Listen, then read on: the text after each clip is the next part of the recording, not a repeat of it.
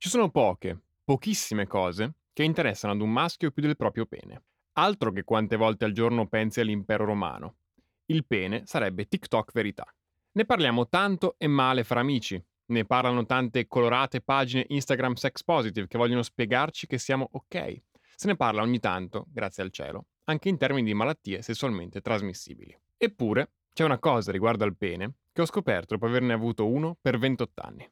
Ciao, io sono Lupo e stai ascoltando Sbattiventi, il podcast in cui noi della redazione di Venti parliamo di dubbi, pensieri ed emozioni che forse affiorano anche nella tua testa. Oggi parliamo di prendersi cura del proprio pene.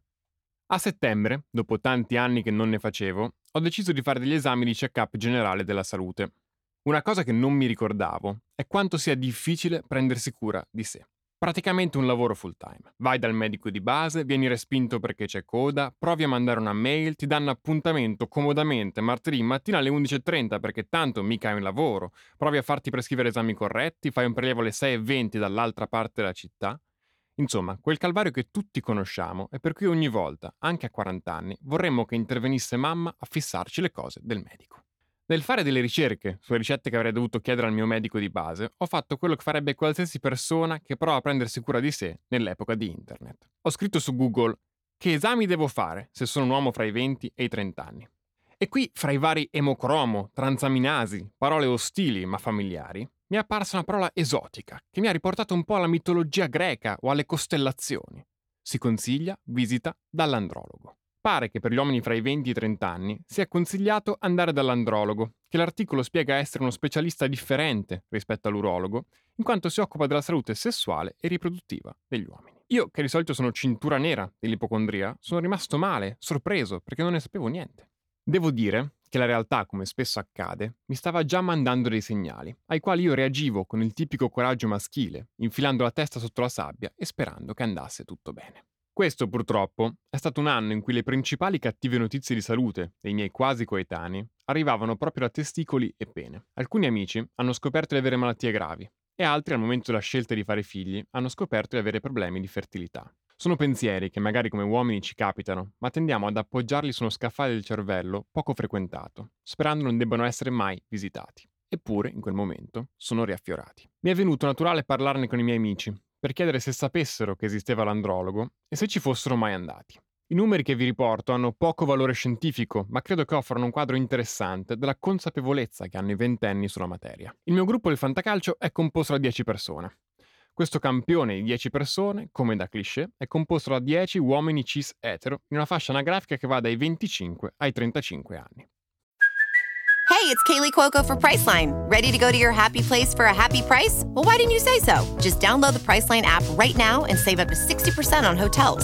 So whether it's Cousin Kevin's Kazoo Concert in Kansas City, go Kevin, or Becky's Bachelorette Bash in Bermuda, you never have to miss a trip ever again. So download the Priceline app today. Your savings are waiting. Go to your happy place for a happy price. Go to your happy price, Priceline. Su 10, 3 persone non avevano mai sentito pronunciare la parola andrologo. Pensavano fosse come il Sagittario, un segno zodiacale. Le rimanenti 7 sapevano vagamente di che si parlasse, ma non erano mai andati. E qui faccio una postilla interessante. Io ho rivolto la domanda al mio focus group durante l'asta del fantacalcio. Sì, ok, non un grande momento, ma è andata così. Dopo esserci scannati per Lautaro, pronti ad andare via, uno di loro, che aveva detto di non essere mai andato, si è avvicinato a me e mi ha detto: ti ricordi la cosa di cui parlavi prima? Ecco, io in realtà ci sono stato, perché ho avuto un varicocele un po' sbatti. Non so se hai presente.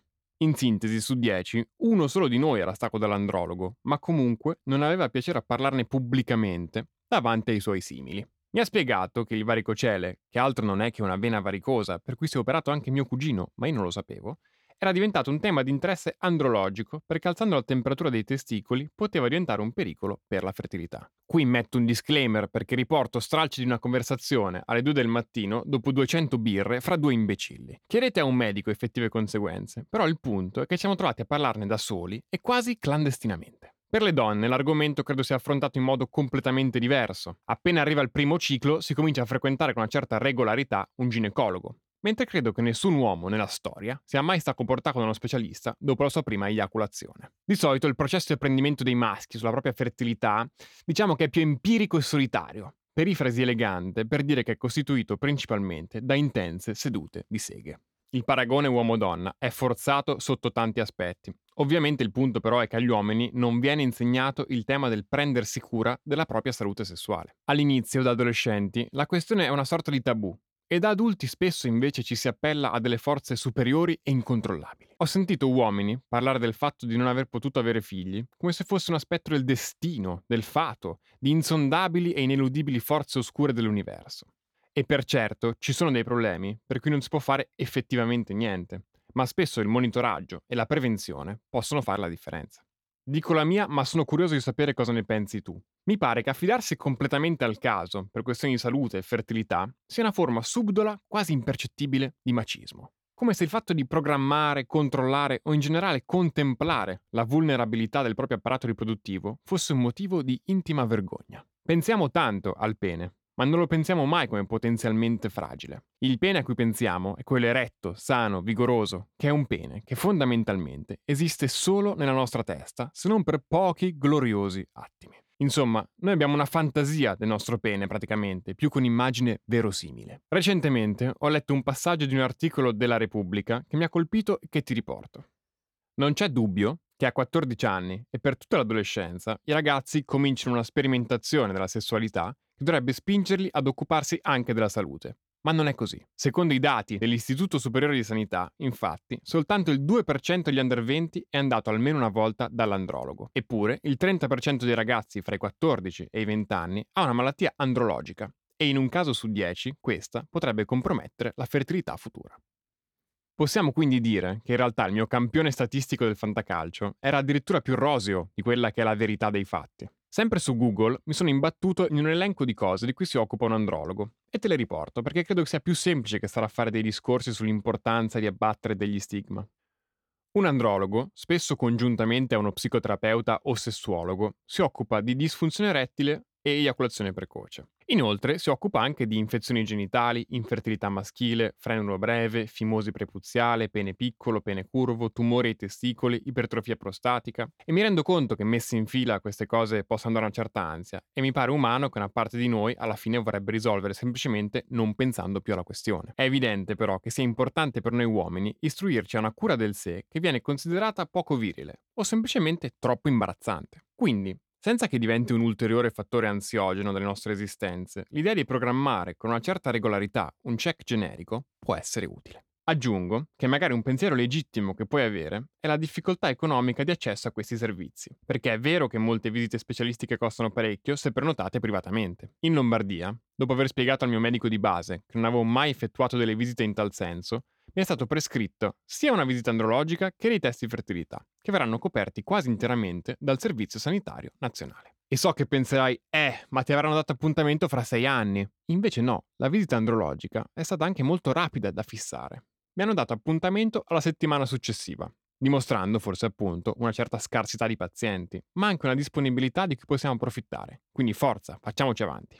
Insomma, non c'è un oggetto da cui siamo ossessionati come il nostro pene, fino al punto di diventare francamente ridicoli ogni tanto. E credo che sia giunto il momento di concedergli questo lusso stupendo, un professionista dedicato. Senza che diventi un motivo di ansia o paranoia, ma con un sano sentimento di cura del sé. Ho provato in tutti i modi a trovare una chiusa più brillante, più giusta per questo pensiero, ma l'unica cosa che mi viene in mente è che non prendere cura del proprio pene è proprio una cazzata.